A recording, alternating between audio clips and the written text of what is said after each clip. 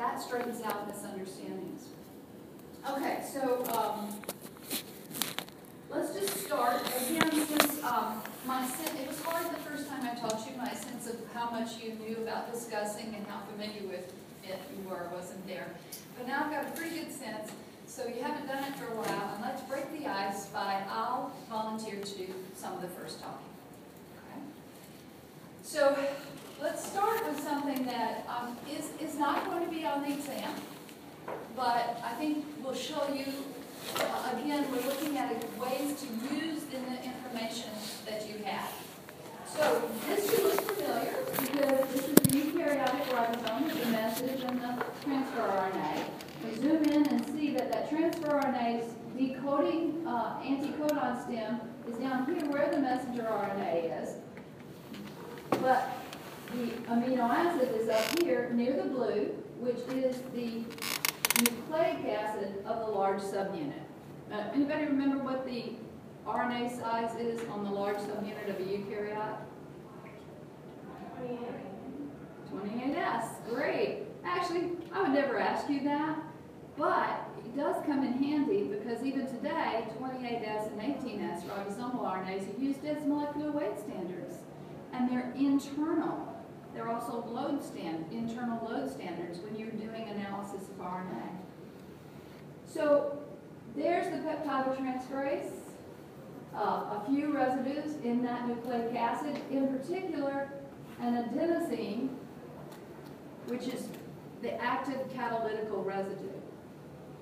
Now, remember the story with alpha-sarsen? Yeah, prokaryotic translation. I know you had an exam. So, we're talking about an lecture that was given before the last exam, before eukaryotic transcription regulation. So it was a while back, but just alpha-sarsen. So it was a fungal toxin. It was a fungal toxin that was actually a type of enzyme. What type of enzyme? RNase, a ribonuclease, whose sole substrate was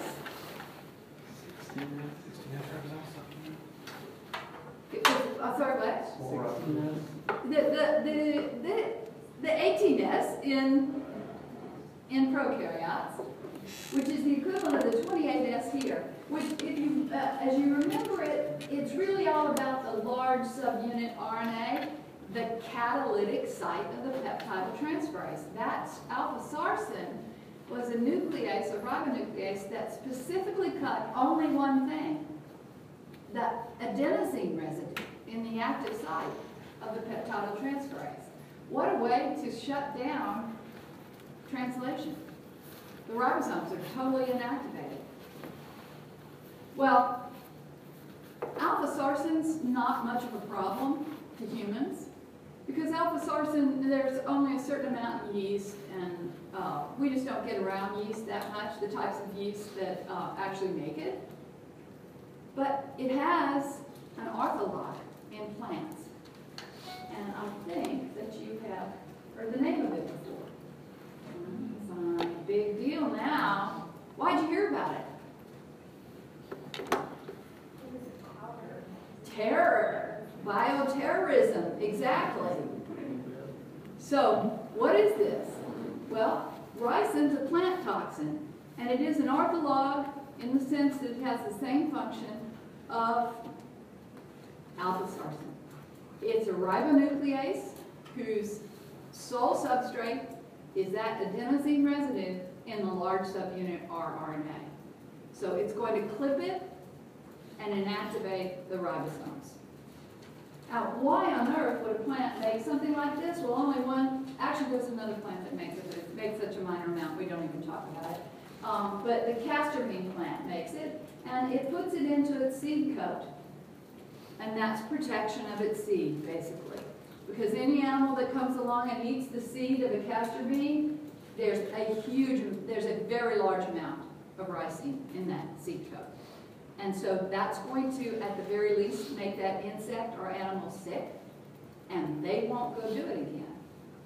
They won't eat it again, and if it's, many animals are together and they see another animal die and they stay away from that plant. So here it's going to come in and clip that residue. So ricin, why are we worried about it as a bioterrorism agent? Well, it's incredibly toxic at very low levels because of its mechanism. But here's the deal. It turns out that before we really understood what ricin did, or what it was a commercially important product, a plant. 4 billion tons of castor bean seeds are grown worldwide every year. Why? Because you take the beans, you squish out the oil, and you have castor oil. Commercially, industrially important in pharmaceuticals. It even goes in some perfumes. They use it all over the place. And after you've expressed the oil, you still have several billions of tons of what was left. Well, it's a seed. It's hugely high in protein, vitamins, nucleic acids. So you don't throw it away. You use it as livestock feed. But of course, just like us, ricin's going to cut the ribosome in all mammals. And in insects as well, too, basically invertebrates. And invertebrates, right, insects are invertebrates. So they came up with a chemical means to inactivate ricin. So they treat this ricin, this castor bean residue, with the chemical method to get rid of the ricin. But that still means that from a bioterrorism point of view, the source of ricin is around. And that's why it's on a select agent list, and because why it's such a big concern for bioterrorism, because you wouldn't have to plant any extra castor beans. It's out there in the world being grown for, the right reasons. And the worry is that some bioterrorism group is going to get their hands on the seeds, or they don't really need the seeds. They need the product after it's expressed. From the CDC and the World Health Organization's point of view, the problem is that process by which ricin is destroyed, inactivated, doesn't always work to the highest efficiency. So several hundred livestock die every year, and 40 to 50 people who were feeding the livestock die.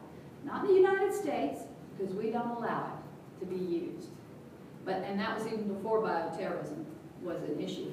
But in a fair number of the countries in Europe, especially Eastern Europe, in the Middle East, and up into southern Russia, it's a very big deal. Okay, so ricin. Never realized that you'd learn about ricin because you were working on translation. All right, now let's switch to CAP-independent versus CAP-dependent translation. And I'll just stop for a minute. Did anybody have any questions on the material that you had for the self-study?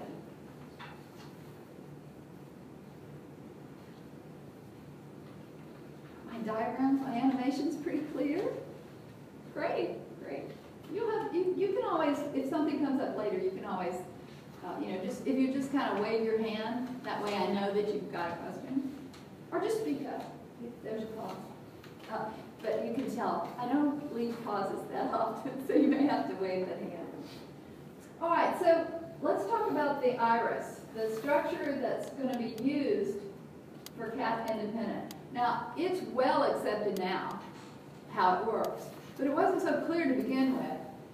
And what they had initially done is experiments of what's shown here, which is to take a linear piece of DNA that that had a promoter on it and would be just transcribed into a message. Well, all message is linear, right?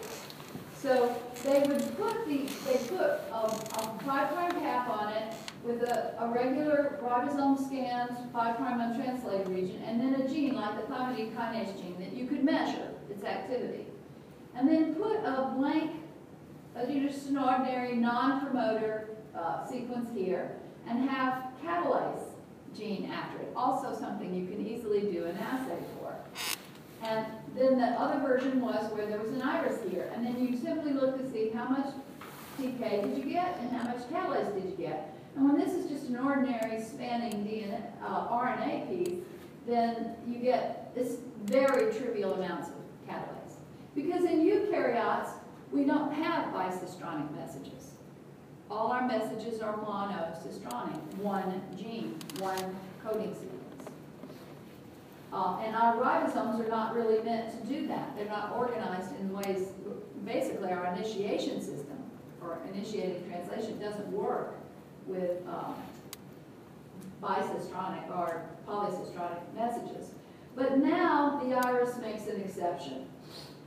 And now there's a lot of the catalase put in. So we use this as a tool to make artificial bicistronic messages, but as far as we know, naturally, no eukaryotic genes are bicistronic.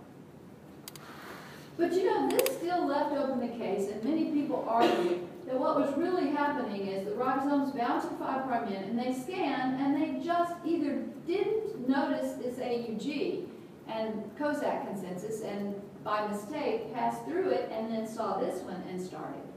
Or they never disassembled at the stop and kept going till they found that AUG. So they didn't need to reinitiate. It still remained to be about an end. And this issue was not settled, so we're going to look into this to just show you the diversity of how you can set up a simple experiment, but the right one, and completely settle an issue. So Peter Sarnow did this, and he did it because he remembered that there exists RNA ligase, which will ligate single-stranded RNA ends. You can buy it from, your favorite catalog. You can get it from Sigma Aldrich now, but in the days when Peter Sarnow did it, you got it from New England Biolabs, which sells a lot of enzymes, particularly enzymes that work on nucleic acids. So he realized that if you took this RNA and before you exposed it to ribosomes in the translation apparatus, if you diluted it so that it's unlikely that any two molecules were near each other, then the ligase would most likely put the ends together into a circle. And this was something that people knew how to do. But no one thought to do this for an iris. Now he's got his open reading frame, and the ends that went together either had an iris or didn't. And now you put it with the translation apparatus. And only the one that had the iris produced protein. Proving without doubt that the cap-independent initiation mechanism has nothing to do with an end. It does not need the end. It only needs the iris.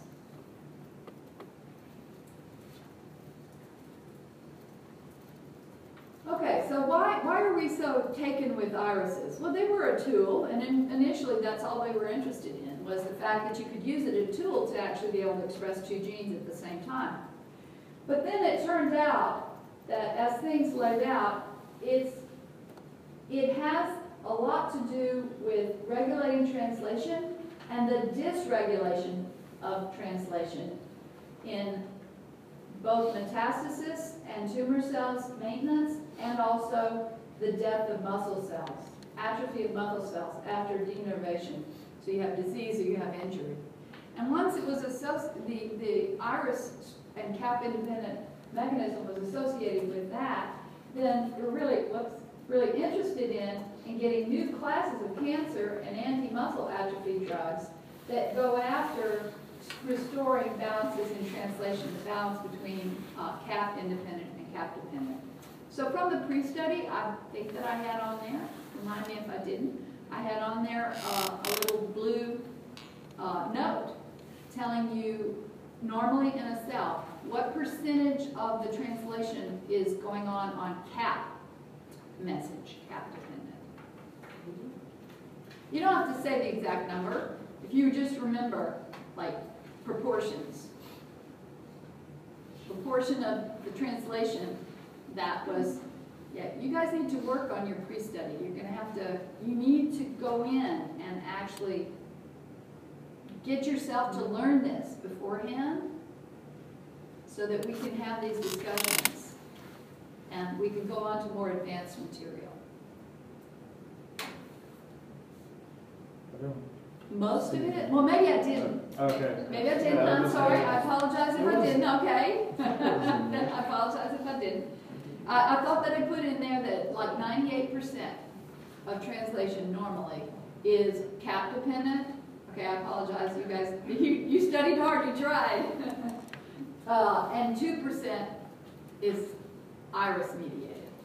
Well, in what we're saying here is that in muscle atrophy and cancer, there's a lot more cap independent iris. It becomes a large percentage, not the majority, but still a large percentage of translation, committing a lot of the ribosome to that.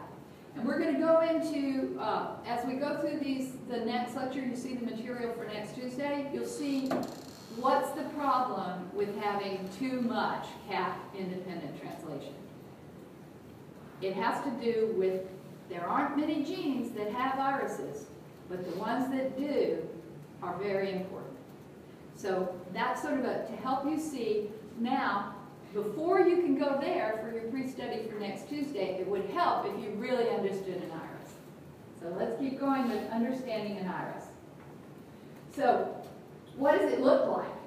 Well, we discovered that with poliovirus because indeed a number of viruses that are human pathogens actually have irises, and they infect the host cell, and then they quickly shut down host cell translation. Not all, but host cell cap-dependent translation. Well, then they must have another way, a cap-independent way to have translation, because they're very successful in making their own proteins. Their own transcripts get translated. And in asking how could that be, that's how they found the secondary structure at the 5' end. And these viruses don't have a cap. And they then started looking, and this led to Peter Sarnell's experiment. He actually was a poliovirus researcher to show that the iris was the answer. So here's the poliovirus iris, and you can see that it has a lot of structure. And I think I did have this in at least in the script notes. You know, you also, if you don't have me there talking, so it is worthwhile to look at the script notes after you go through the presentation, the animation. So you see, there's no cap on this. Now, some messages with irises have 5' caps, and some don't. The 5' cap is going to be ignored if there's an iris, and that's typically because the iris is coming right after the 5' cap. Might have to switch between I run my batteries out on these things. There you go. They need to recharge. So it was eventually discovered that some, only a small percentage, but some cellular genes contain irises. And they all have that common feature of this complex loop stem. Lots of cruciforms, as well as stem loop bulges, but just a very high intense structure. Now, I believe I did have in the notes, at least in the script notes, what EIF4A is in the initiation complex. Right? When we go back through this, EIF4A, I know it's really small. Anybody pick up what EIF4A is? Initiation factor? Helicase. It's a helicase. Because all RNA has secondary structure. We show it for convenience as a nice linear molecule, but it isn't. It has secondary structure. So the scanning ribosome, and even after it finds the AUG, the progressing and synthesizing ribosome needs to be able to straighten out this secondary structure in the RNA. But its capacity as a helicase is not such that it can deal with the tight structure of an iris. The types of secondary structure you see in a typical messenger RNA that doesn't have an iris is just some stems and loops here and there, but no, not progressions of large clusters of stems and loops. So we know that 4A cannot undo that structure. And that explains why, even if the message has a cap, a ribosome can't initiate at it and scan, because those helicases cannot unwind an iris. So I want to remind you that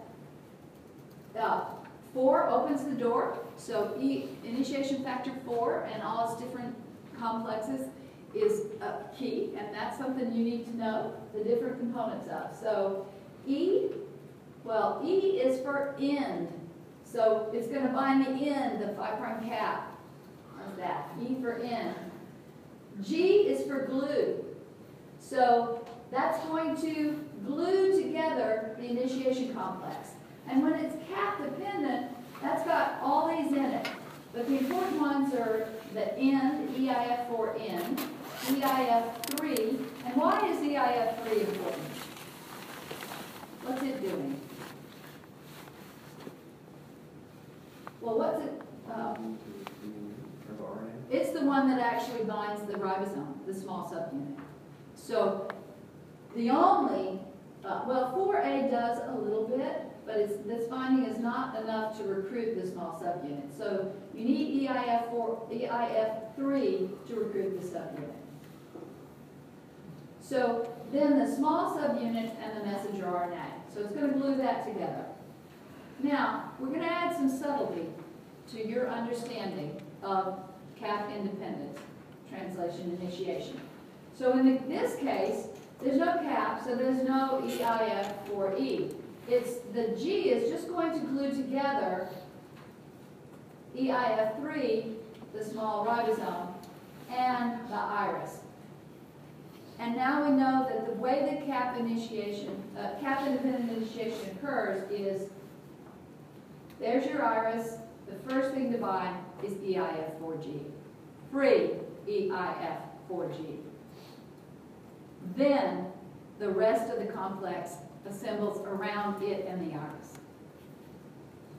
What that really means is that the amount of available EIF4E to bind caps is the rate limiting entity in cap-dependent initiation.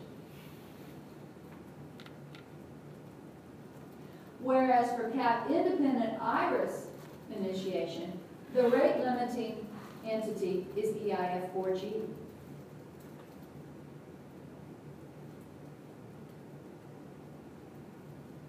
Now, these slides are available for download on the site. They've been up there, but I will say this, you might want to re-download them because I did finesse them over the last couple of days, just seeing, well, maybe it would help if I added this, it would help if I added that for you to understand it. So I think that this statement here is up there. And the reason we're emphasizing that is I think this is the right point for you to understand that whatever controls the levels of EIF4E is controlling the level of cap initiation. And that's cap-dependent translation, because you can't initiate, you can't translate. So that's whatever controls free EIF4E controls cap-dependent translation, which is the majority of translation in the cell. And whatever controls the availability of free EIF4G is controlling how much cap-independent initiation there is. And if you've got that solidly in your mind, it will help a lot to understand the material for next Tuesday. All right, so now let's look at some of the genes, and we're going to start again building towards your base knowledge for the stuff for next Tuesday. Let's look at some of those cap-independent genes. And so one place, I mean, it's really not necessarily up to date since 2009. They put some stuff up, but they haven't put a huge effort into making sure it's comprehensive since 2009. But if you wanted to look, it's a website. And so I've excerpted, this is just a few that came from there. And so here's some that have it. And oh, look, there's BIP. BIP. The binding protein for the assembly, it's a chaperone actually, for the assembly of MHC class 1 molecules. Yeah, we don't understand why, what do you need an iris on BIP for? That we don't know even now, but it is, and it was historically important simply because that was the first one found, and it was Peter Sarnow that discovered it. And once that was shown, then everyone was like, okay, maybe this isn't a virus phenomenon. Maybe this is something that happens in normal cell genes as well too. But some of the other important ones as we scan down, c-Myc, very notable. c-Myc. c-Myc is a transcription factor. Ah, but just below that, what is that? I know it's kind of small. Can you read it? EIF4G. The factor of which control of regulates cap-independent translation is itself made by cap-independent translation.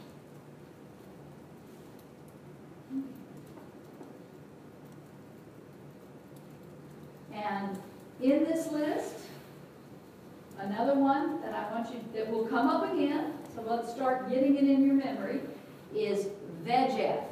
Now I know that's a new gene for you to encounter. Has anybody just encountered something where they know what VEGF is? Vascular epidermal growth factor. Vascular endothelial growth factor. Excellent. Vascular endothelial growth factor. Turns out to be very important.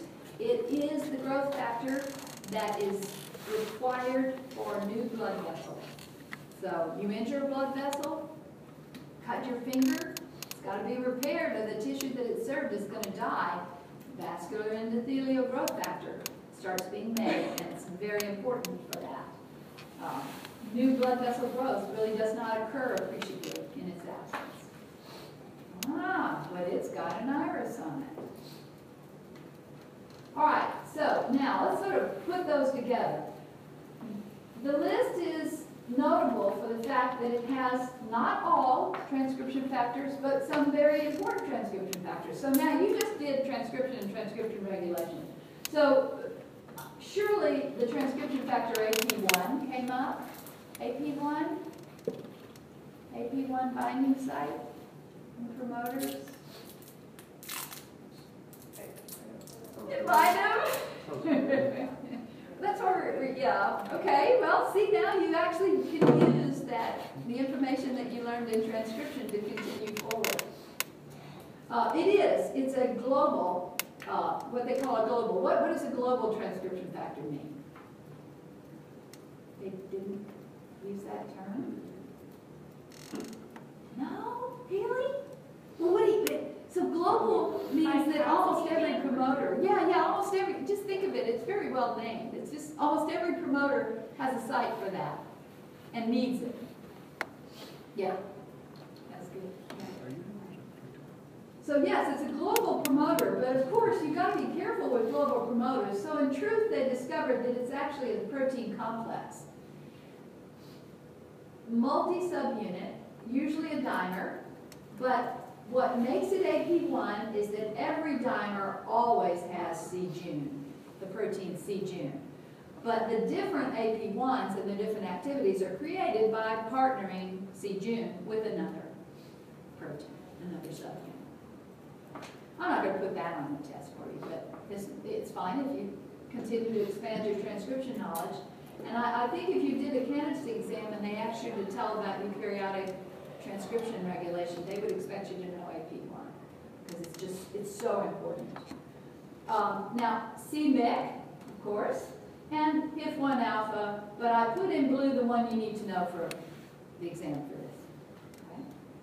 So proteins involved in translation. So you notice in my short list was EIF4G, but also notably is S6. Now the nomenclature for ribosomal proteins is you put an S if the protein's in the small subunit, and you put an L if it's in the large. So we know that this is in the small subunit, and then they just numbered them in the order in which they were discovered. So this was the 6th one discovered. But it turns out to be a protein which, if phosphorylated, makes the ribosome more active at elongation. I have a question. You said these slides are posted. I can't find like this slide. I did. That's why I said you can probably want to download them again because I did. I re-looked. What happened is I got these ready and I posted them, and then I started working on next Tuesday's material, and I realized that it would help you to progress to that if I added some here. So yes, see, you probably want to re-download these. Some of them are like combined, like the last slide she had, and this one are combined into one, and some of them are like out of order. Yeah, Okay, so that does like I just have I put them in a better order. Yeah, I did. I did some more work on them, and I, you know, probably should have waited to post them, but I thought you might like to.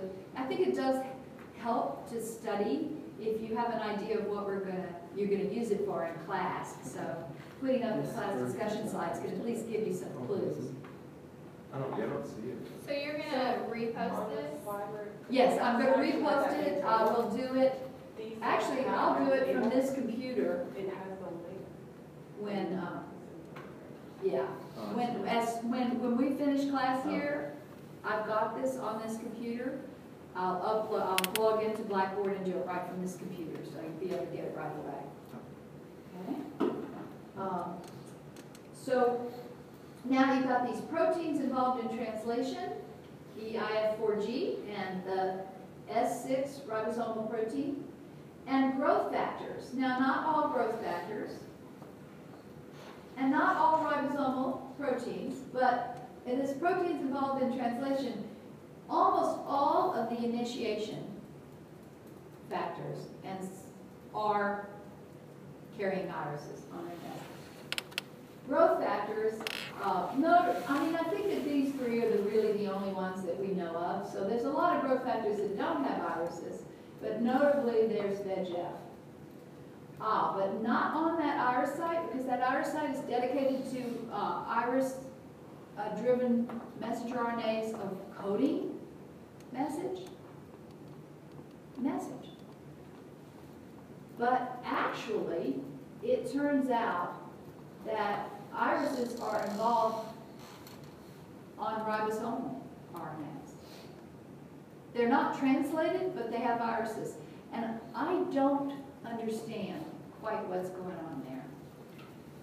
But the basic bottom line is that a lot of making a ribosome and all the initiation factors you need are controlled by iris-dependent translation. Okay? And there's highlighted what you really need to know, and the regulation of rRNAs as well too. So, okay, sorry, here's where it was. So in normal cells, actually, the vast bulk of translation is cap dependent, and only a very small percentage is cap independent. And you just need to know those proteins in blue text. And I put the RNAs here in the cyan, just because it isn't understood what irises have to do, because these are non-coding RNAs. So, you know, but just to put it out there, because hopefully somebody will figure it out, because it's a hot topic. All right, so let's go into some use of the knowledge that we got. How important is a Kozak consensus? What's a Kozak consensus? It's where the small ribosomal subunit or it recognizes. It's the recognition sequence on the mRNA. There's an EIF. Oh, it's a G defined. It's going to span AUG. We just switched, by the way, from me doing most of the talking to you doing most of the talking. And that's what's recognized when small subunits scan, to know that that's where the large subunits should define and initiate translation. Yes, the large subunit will join. That's right. And what is it called? So this is occurring with the small subunit is recognizing this. So how did the small subunit find it? It's a consensus sequence. Mm-hmm. Doing, boring, hearing. Maybe let me try. Anybody understand what my question is but not know the answer? Can we phrase it? I think you know this answer. My question just didn't. Okay, so the majority of translation is occurring by cap dependent. So let's look at cap dependent. Although, by the way, when that EIF4G binds to an iris, the 3' end of the iris, and it assembles the small subunit and the initiator transfer RNA, EIF3 as well, it's not going to start translation right there. It will also find the next Kozak consensus sequence. So whether it's cap dependent or cap independent, the initiating AUG must have a Kozak consensus sequence around it in order to be recognized as the start site. Okay, but since most is going to be cap independent, start with the small ribosome and its little complex assembling around the 5' cap. So is the start AUG going to be right there? It scans. I said that Yes. earlier, I probably didn't say it loud enough. Oh, I you, said that. okay, That's you why I didn't didn't. know the answer then. I thought you were asking for the molecular mechanism of scanning. No, because it's not actually understood. It's not understood. And in fact, there's still a war. Does it require ATP or not? I mean, can you imagine something moving all that far distance without needing energy input? And yet they haven't been able to prove. There's no signs, no evidence that energy input is needed. So yeah, that's no one knows, and it's an object of research, though not that intensive because it works. So yes, it's going to scan, move down looking for the Kozak consensus, and it will only pause and recruit the 40S when you reach that. All right? So does anybody remember what the Kozak consensus is?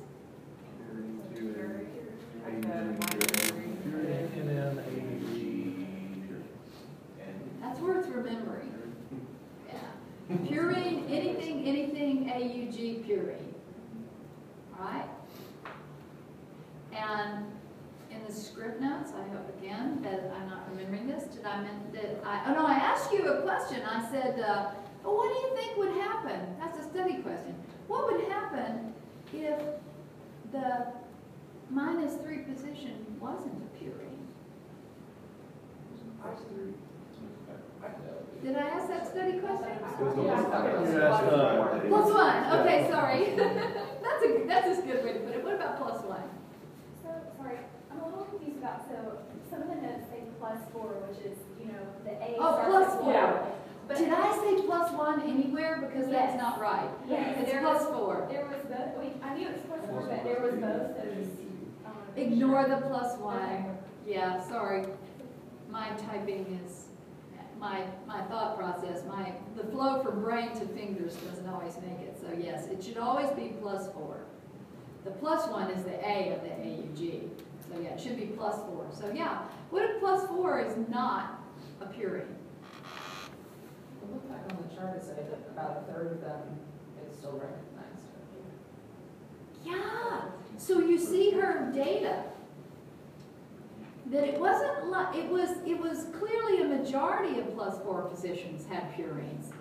But yeah, maybe 25–30% of authentic start codons actually have a pyrimidine. And they work. What about now let's go to the -3 position. What was the chart? 97% not purine. Yeah, 97% of real genes have a purine, and real genes have evolved to tell us what really matters. So that -3 position matters most. The +4 position, you can't have a cysteine. Sorry, a cysteine. What do you think might happen if you had, for a gene whose message had a pyrimidine in the +4 position? We know that a fourth to a third of the genes do. Probably recognized by less of the factors, so there's probably lower protein levels. Yes, that's exactly it. So we recognize now the placement of a pyrimidine in the +4 position is a type of gene regulation. Fine-tuning the protein, exactly. Because when there's a +4 pyrimidine, the ribosome scans past it. You know, we don't know exactly, but somewhere, maybe close to half the time, it doesn't even recognize it. So you get about half the amount of protein from a message that has that. And it's a way to fine-tune protein synthesis.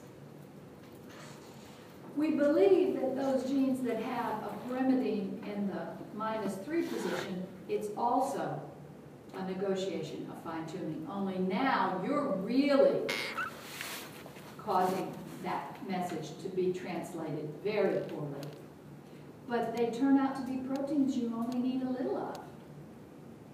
You would assume that the -3 would make more sense with scaling that direction if they're used to this. That's the first one it encounters. First one it encounters. I mean, so I guess the ones that encounter the pyrimidine might have a larger recognition site, so they might be more stringent in their steric. That's very good. That's actually very good. That's great that you guys are, you know, you get into that as well too. And that's a wonderful lead into the next thing I'd like to point out. Sorry, can you say that again? Oh yeah, go ahead. I'm I going to was write just saying something up that, here. you know, it's going towards the AUG, so the first one's obviously more important, and if you have a smaller sequence, then you may have less stringency in how you have to recognize, so it only may need to recognize the -3 and the AUG specifically, but some of them might need to recognize all of it, and they won't bind to anything but all of it, and that's why they stay more consensus. Yes.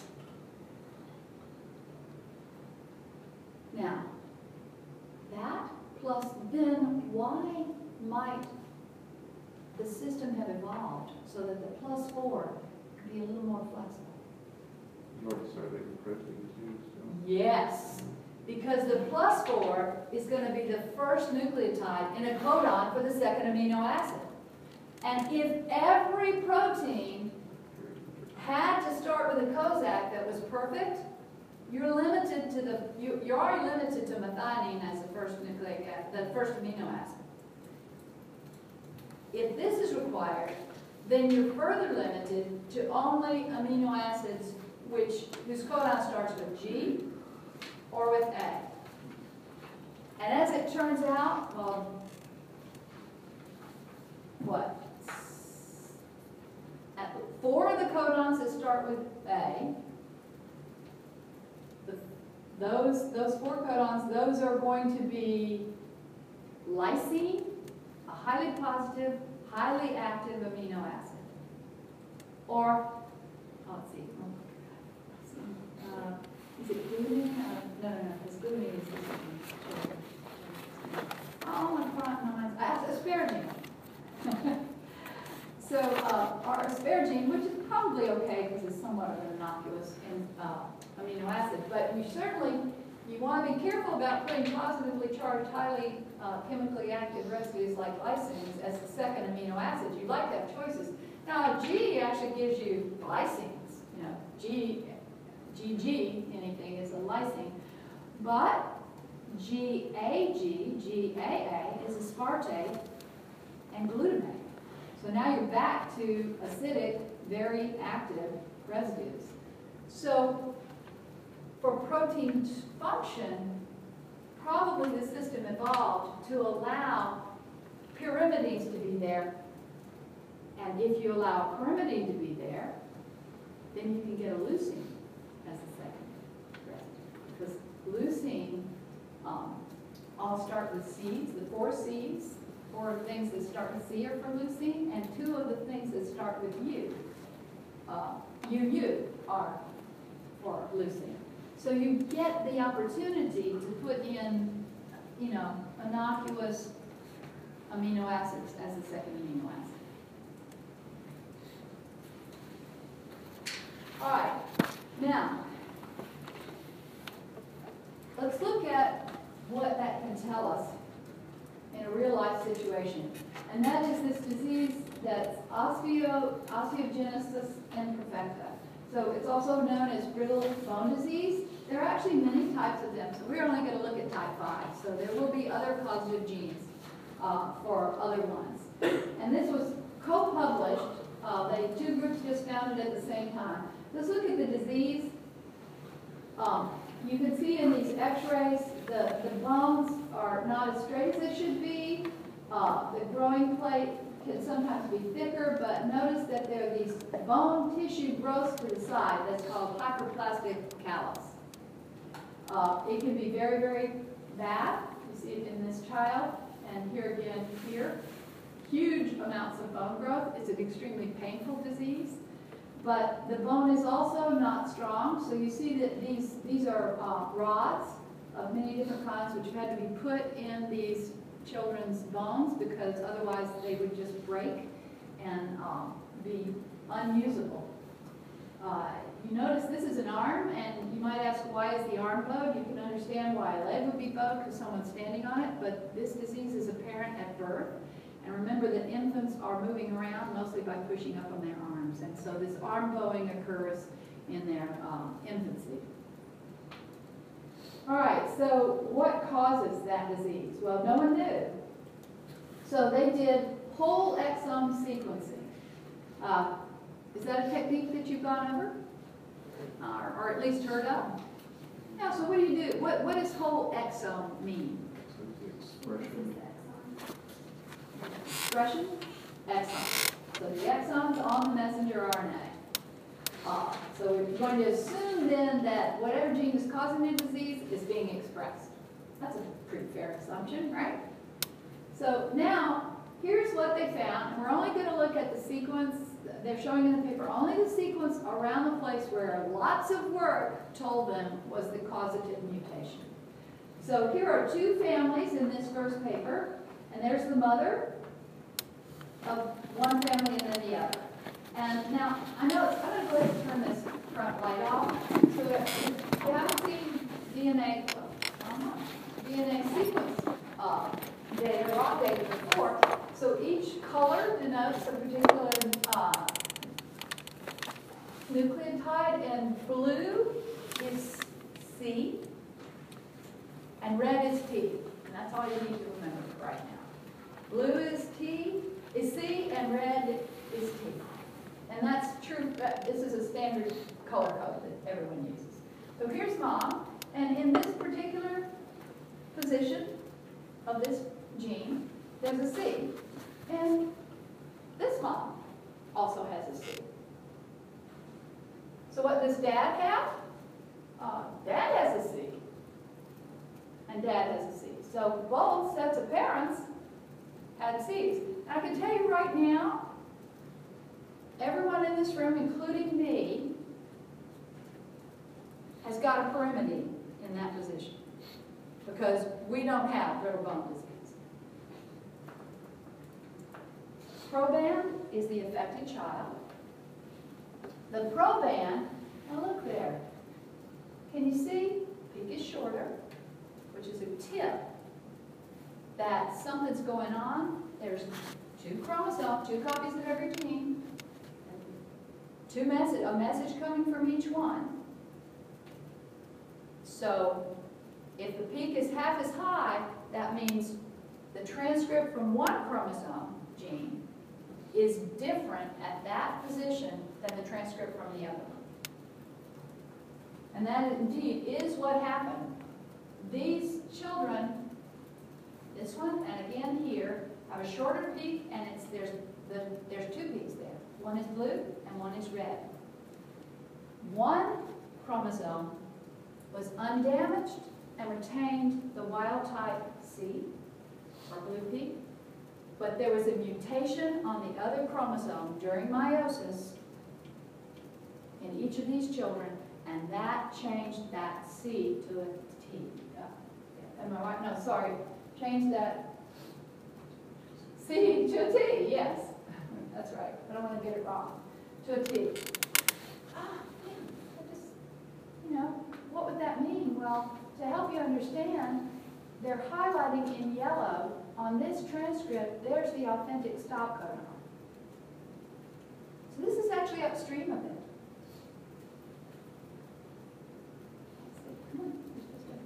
Oh, okay, that's what it was. And now I put the numbering in from that AUG in the minus position. And then notice, here is the wild types. Here's the authentic start codon. both in the child and in each of the parents. What's going on with this? The +4 position is what? Okay. G. What's that? Pyrimidine, purine? Purine. That's Kozak consensus. Perfect. What's the -3 position? It's a pyrimidine. So this gene naturally has an imperfect Kozak consensus. And it has the imperfect type for which there's actually not very good translation start from that. That's not very well recognized. That T is in the -14th position, and just by chance, what does it create?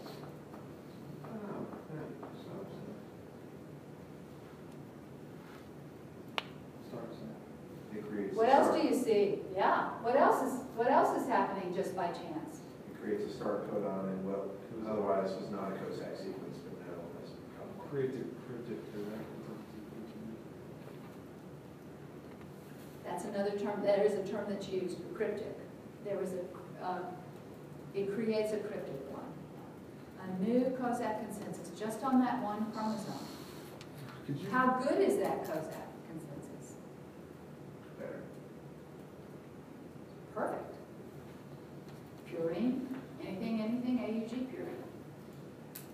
So what do you think is going to happen when the message from the mutated gene is bound by a ribosome? Gonna insert amino acids.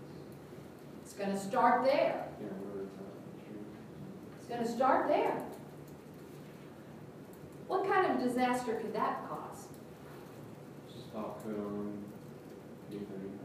Right, so I'm not showing you what's in between here and here.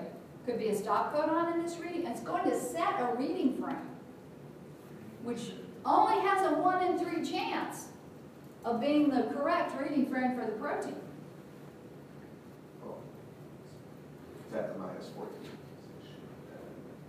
A is at the -15 position, so is that in frame? It is in frame. That's a good math. Good thing. So, did you understand what Benjamin said? He realized that the mutation is at the -14th position, which means the A is at the -15th. Oh, 15 is an even multiple of 3. So, how many codons? It's going to be in the right reading frame. How many codons? Additional? 5. 15 divided by 3. 5 extra codons, 5 extra amino acids. As long as there's no stop codon here in front. So let's see what happens. So indeed, in the other paper, they found the same mutation, but now in their figure, they show you the codons in between. And indeed, there was no stop codon. It is in the same reading frame. And 5 amino acids are added to the amino terminus. You know, the amazing thing is, that's adding, well, everything would have a methionine at the end, but that's adding an alanine, leucine, glutamic acid, and proline. And the result is a protein that expressed, and they were able to show that in these children that protein is present. It's got 5 extra amino acids, but it causes that disease. It's the only example I know of where, because usually, not the only example of this kind of a mutation causing disease, but the more usual thing is there would have been, it's in the wrong reading frame and there's a stop codon. So what happens is you don't get any protein out of that message and then you lack a protein. But this was very unusual because the protein is there, it's got 5 extra amino acids, and it causes it to be not only non-functional, but to dominant negative destroy the activity of the wild type. Because remember, these children have a wild type gene on the other chromosome. They have normal message. The it's not making much protein, so it probably wouldn't be, this would be the majority, because that's a great Cossack. So the cells would be cranking out a lot of this, and apparently that's all you need for it to dominate and cause the disease. Any questions? It's pretty amazing stuff going on here if you know about Cossack disease. All right, so this is just them showing that the protein was there. All right, any questions about polyribosomes? Yeah, that animated movie, that was new. I just found that this year, and I wished I'd had it years before this, because that's actually, I think, pretty cool. Was that helpful in understanding? Yeah. But that animated movie was, I mean, it was just based off this. And this is lacking two important things. What's missing? What's missing from this diagram that have to be there? Actually, three, sorry, and I forgot to put the third. Proteins. So, how does the circle form? It's all about circularizing that messenger RNA. What is that circularization based on? 4G and the poly A binding protein. Yeah, whoops, I keep hitting the, yeah, so we're looking at the majority of, I can't get that one to work. So the cap binding protein 4E, N binding protein 4E, plus 4G, and then I should have had that pink oval that's a poly A binding protein, because the poly A binding protein is going, there's a binding site for it on EIF4G. And that's the key. And this gives us a real life picture of the fact that while we like to think in many diagrams put the 4E as binding on the cap and then going away as the ribosome starts going down, it doesn't. Once it binds the cap, that molecule of 4E is staying on that cap. And because it's there, it's constantly recruiting. As soon as the complex one ribosome moves down, then it recruits another EIF4G, which recruits poly A. And it keeps binding. It keeps that in a circle. And that is a much more efficient way to continually translate and get very large numbers of proteins out of it. Now, so let's look at how experimentally you'd use the information that we know about translation to actually determine if a protein is expressed and if its expression is being regulated by the repression or manipulation of its translation. Because, you know, we learn how a protein works, first catalysis, but that seldom tells us how it might be involved in normal function or disease. What tells us about how it was involved in normal function or disease is how it's regulated. Disease occurs because it was misregulated, although sometimes because it was mutant as well too. So the initial experiments you do would always be these two. Quantify the messenger RNA using some type of PCR that's quantitative, and quantify the protein present in the cell using an ELISA, ideally because an ELISA is actually more accurate and sensitive. But we don't have ELISA kits or the reagents always to do ELISAs from them, so more commonly people are doing Western blot analysis. You familiar with all those techniques? Good, okay. So now, when you do that, there's three possible outcomes. Now, I will admit there are some shades of gray on this, but let's just go with the three main ones, because that's what you most likely to encounter. So, three possibilities. Oh, look at that. PC to MAC glitch. So, obviously, this should be lined up with that, and this should be lined up with that, and that was going with this, which got on the next line. So, hope you can you got that. Now, I think this was on the original class one that I had. So if you printed that out, you see what I'm talking about. So your first possibility is that messenger RNA is detected and proteins detected. So if you've got message and you've got protein, is it likely that that protein's expression is being regulated at the level of translation? We got some head shaking, but people can't hear head shake, so spit out a no. That's correct. No. The second possibility is no detectable messenger RNA, no detectable protein. How is that protein being regulated? Transcription. Yes, yes. Well, of course there's no protein synthesis regulation because there's no message. Right. But the last possibility, messenger RNA is detected, but there's no detectable protein. Now, that sounds like a translation regulation. Possibly. But the reason you have to do the experiments is because there are two possibilities. And let me just, I'll lean over here and do it. So with possibility 3 can be explained by translation regulation. I'll just abbreviate it. No pressure. But it can also be explained by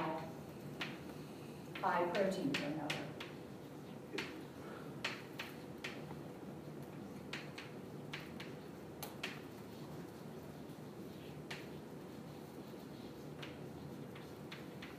So there are many proteins which are highly, or at least a significant number of them, which are highly unstable.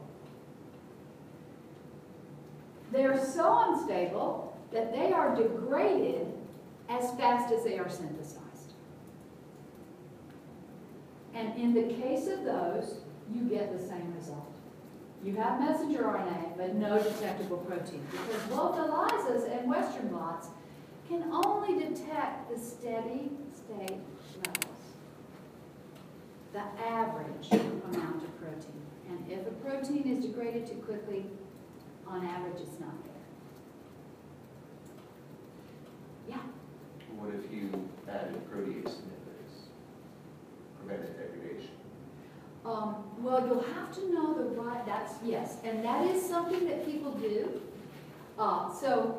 But they would, and depending on the lab, they would either do that first, or they would do what we're going to talk about first. Because you do what you have the skills to do. So adding protease inhibitors would be one way to see if now the protein is detectable. And obviously if it becomes detectable with protease inhibitors, then it was all about its stability and half-life. The difficulty with that is that there's more than one protein degradation system. And so you have to figure out so you just figure out the one. And that's why you only do that if you're skilled in that, because you have to figure out the right inhibitors to use. And as you do so, you find the degradation system that's being used to turn that protein over. So the situation now would be to figure out which one is going on. And since we're talking about translation repression, we're going to go with the approach of asking whether it's post-transcriptionally regulated at translation. So, there we go. Now, you had a pre-study, and we talked about the method that's used. What was that? What is that method? How do you find out if a protein is actually, what's a method to determine if translation repression is occurring? We studied gradients, fractions. A fractionated means ADS is the gradient exponent ultracentrifuge. Is that what you're talking about? It should be around the ADS subunit. You can extract that and sequence the reverse transcribe the RNA. Translated RNA has more ribosomal subunits bound to it, so it comes up in a heavier gradient than RNA by itself. And then Yes, memory. that's right. Is that coming back to everyone's mind? So that technique is used even today, though we've recognized for decades, even when I went to graduate school, they knew by then that there was message in the cell, but it didn't mean there was protein. And if you wanted to know what was being made into protein, you isolated the polyribosomes based on their being more dense, because they have many times more ribosomes. Yeah. The proteasome for degradation is the densest and largest protein complex in the cell. The next is the nuclear pore complex, and the third one is the ribosome. So they're big, they're very dense. You put 5 of them on a message and it's going to change its density. All right, so hopefully you can follow that, because on the exam there will be an example where you need to use that technique and be able to understand its outcome and read it. All right, whoops. So we're going to show how people did use it in a recent publication looking at myotrophic lateral sclerosis, ALS. It's often called Lou Gehrig's disease because the baseball player Lou Gehrig had this disease, and it ended his career and his life. So it's a progressive neurodegenerative disease, so it affects the nerves in the cell, in the brain and the spinal cord, and in the end, one loses all motor function, and muscles deteriorate as well too, because the muscles are not getting the right signals from the neurons, so you get progressive paralysis and death. There's no cure, and as you can see, the treatment is only going to help for 2 or 3 months. So there's a search for a cure, and this is from a 2004 J clinical investigation. So what they knew was that the neurons were dying because there was excess glutamate in the neuronal synapses. So glutamate is a signaling molecule for excitation, but once the signal is sent, you must clear the glutamate from the synapse so that the neuron can calm down. It was known then that if you do not allow the synaptic glutamate to be gotten rid of, then the neurons are overexcited and that kills neurons. They need to rest in between. Now, this transporter, EEA2, is a major transporter on neurons that pumps the glutamate. It's on neurons and astrocytes as well too that are around the synaptic junction, and it's pumping glutamate out of that synaptic junction to prevent the death of the neurons. But patients with ALS were known to have reduced amounts of this protein, though for different reasons. Different mutations would cause reduction of this, is my understanding. So there was an idea in the field that if you could find a small molecule drug that would increase EEA2 expression, not by transcription, increasing transcription, but by increasing its translation, which tells you that they had discovered that the reason patients have reduced amounts of this is they had translational repression, inappropriate translational repression of EEA2. If you could find a molecule that counteracted that translational repression and could increase the translation of the EEA2 message, then you might be able to clear glutamate and keep the neurons from dying. It would be a treatment for ALS. So before this paper, they had done a high-throughput drug screen and found a strong candidate drug. And here's the paper where they looked at what it could do. So there's the drug, doesn't matter, you have to worry. And you can see that the drug, here is the protein, so this would be Western blot data, the level of the protein, fold increase. So there it is in the normal levels in patient cells, but now they add that drug in increasing micromolar, and you see that the protein increases. Now, if it's functional protein, which really matters, then it will be increasing glutamate uptake. And indeed, here's glutamate uptake, and again the drug, same cells that had increased protein now show increased glutamate. So this upregulates the translation of the protein, and that protein is capable of pumping that glutamate out of the junction. Now they're going to look and see, yeah, there's the drug, no drug, and the patient cells show almost no glutamate, almost no EEA2. Now you see lots of EEA2, and it's giving a pattern where it looks like it's on the membrane and the surface of the cell, which is where it needs to be to plug the glutamate. And now they do a Western blot, and they show that in the membrane is the EEA2 protein, but it's not in the cytoplasm.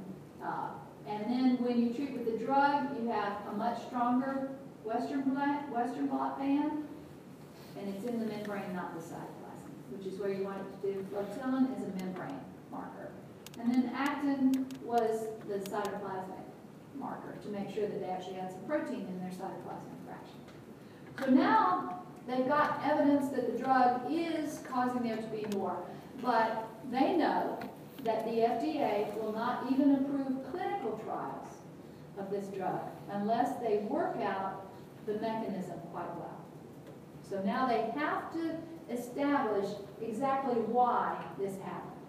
They think it's because it's relieved translation repression, but they don't know. So they do those typical experiments. They're going to look at the RNA level. They have looked at the protein level. We're going to look at it for a minute. So how is the drug increasing it? Does it increase transcription or the stability of the RNA? So they did that, relative expression of the message, without the drug, with the drug, no difference. So it's not transcription regulation. Does that drug increase the stability of EEA2 so the protein's longer lived? So it accumulates to higher levels? Maybe it's actually countering, maybe they found a drug that stops degradation. Maybe that drug's a partial protease inhibitor. So they look at 8 hours and at 24, but the half-life of the protein plus the drug or minus the drug is the same. And you'll notice that actually there's equal levels, minus the drug or plus, but that's because they loaded this lane with more material in order to get an equally bright band because they want to look at half-life. All right. It's the Paul Chase experiment here says there's no difference in the half-life. So if transcription, messenger RNA stability, and protein stability and half-life aren't changed, then it's time to check if the drug alters the inclusion of EEA2 into messenger RNA. And what's the technique they need to use? What? Fractionate on the gradients, isolate the fractions, get the RNA from it, and do reverse transcription with primers that are specific to the EEA2 message. All right, so they take the lysates, they run it in the gradient, they pull off each of those gradients, and they came in, and the first thing they did with those gradient fractions is to quantify protein and nucleic acid. Well, it turns out that, remember from the cell study, protein and nucleic acids both absorb quite well at 254. It's a common wavelength that they'll absorb that. So you can look at that and see. And then they quantified messenger RNA and RT-PCR, and here's the results of the absorbance, showing where the protein and the nucleic acid are. All right, Vontier, walk us through this figure. But the first volunteer gets the easy job. All right. Look, show us what's going on with actin. Volunteer.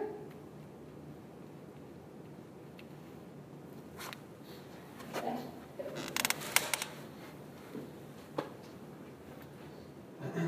Okay, so actin is here, it's the dotted red line. line, you can see that there is no change enacted. Plus or minus the drug. That is with drug, is the red one, right? I think. Yes. And without the drug, the dotted black line, there's also no change because it's active, it's a control. And keep going. Well, now I want to ask you, there's no change, and that's clear. Where, point on the graph, where a messenger RNA that is not being translated would be found? Okay. So, not being translated? Not being Up here. It would be wider. The top of that. It would be to the left. Right, there you go. There it is. Great, great. That's fine, that's fine. This is how we learn. And this is new to you. You've actually never done this technique, so that's fine. But without doing the technique, you may need to read the literature and understand the data. So, yes, that's great. So, go ahead and circle that area again, the top fractions. That's where any message that's not being translated would be. Because it might have only one ribosome on it. It's not very dense. And any message that's only got one ribosome is not really being translated. It has to be on a polysome for there to be enough protein to be worthwhile. And where are the polysomes? Great. Okay, you're off the hook. Next volunteer. Volunteer? All right, Aisha. Volunteer to tell us, to go ahead and trace the line, of EEA2, EEAT2 in the absence of the drug. And the drug is solubilized in DMSO, it's not soluble in water, so the control without the drug is actually DMSO. So trace that for us. It's the solid black line, and the majority of the messenger RNA are in the fractions that are not being translated by ribosomes without the drug. With the drug, you see a significant increase in pretty much all of them are in the fractions with the polyribosomes, suggesting that they're being translated to the drug reaction by increasing translation of the messenger RNA. Does it make sense? Isn't that amazing? I have a small question. Huh? Is EEAT2 the same thing as EAAT2? On the graph itself, it says EAAT2. Oh, my typo. That's me typing, giving you stuff. I'm sorry. It's my typo. You can tell my tongue is typo as well too. I say that tongue yesterday. So then you look over here, and there's the message, and they're quantifying actually that yes, a much larger fraction of the messenger RNA, the majority is now on the polyribosome. That looks pretty promising. Let's just end with a slide of once they had that. Now, the question is, you're doing this on cells. Will this actually work if you put it into a living organism? Because this is people you would need to. Well, of course, you don't start with people. You start with mice. So they did. They put it into mice that have been a model system for ALS. And yeah, here's the Western blot showing that the wild type mouse, of course, the vehicle doesn't really make any difference whether you get you have the EAAT2 as a monomer or a monomer, it doesn't matter, both are functional. But in the mutant mice, you need that drug to have substantial amounts of it. There's not very much otherwise. And then this is just showing the expression in a wild type mouse, in the mutant mouse, and now in the mutant mouse that's had the drug. And this is about cell death. So when a cell is dark, this is actually a brain section. When the cells are dark, that means there's live cells. So the neurons are dead here. but here the drug has caused them to stay alive. But I think what's more profoundly informative is this picture of 4-month-old mice, these genetically mutant mice that get ALS. This animal was not treated, and he's not asleep. They are unable to even stand up or crawl around. So this animal's immobile, and there's the animal that was treated with the drug. So in the future, hopefully this will turn out, and apparently it had no toxicity at the highest level they looked at. So looks like there's a very promising thing going on there. Next Tuesday, self-study. It is difficult material, it's true. You probably have never heard of microRNAs. You're going to be dealing with two issues. MicroRNAs, you may have heard of them but don't know much about them. You're going to learn about microRNAs. And then you're going to learn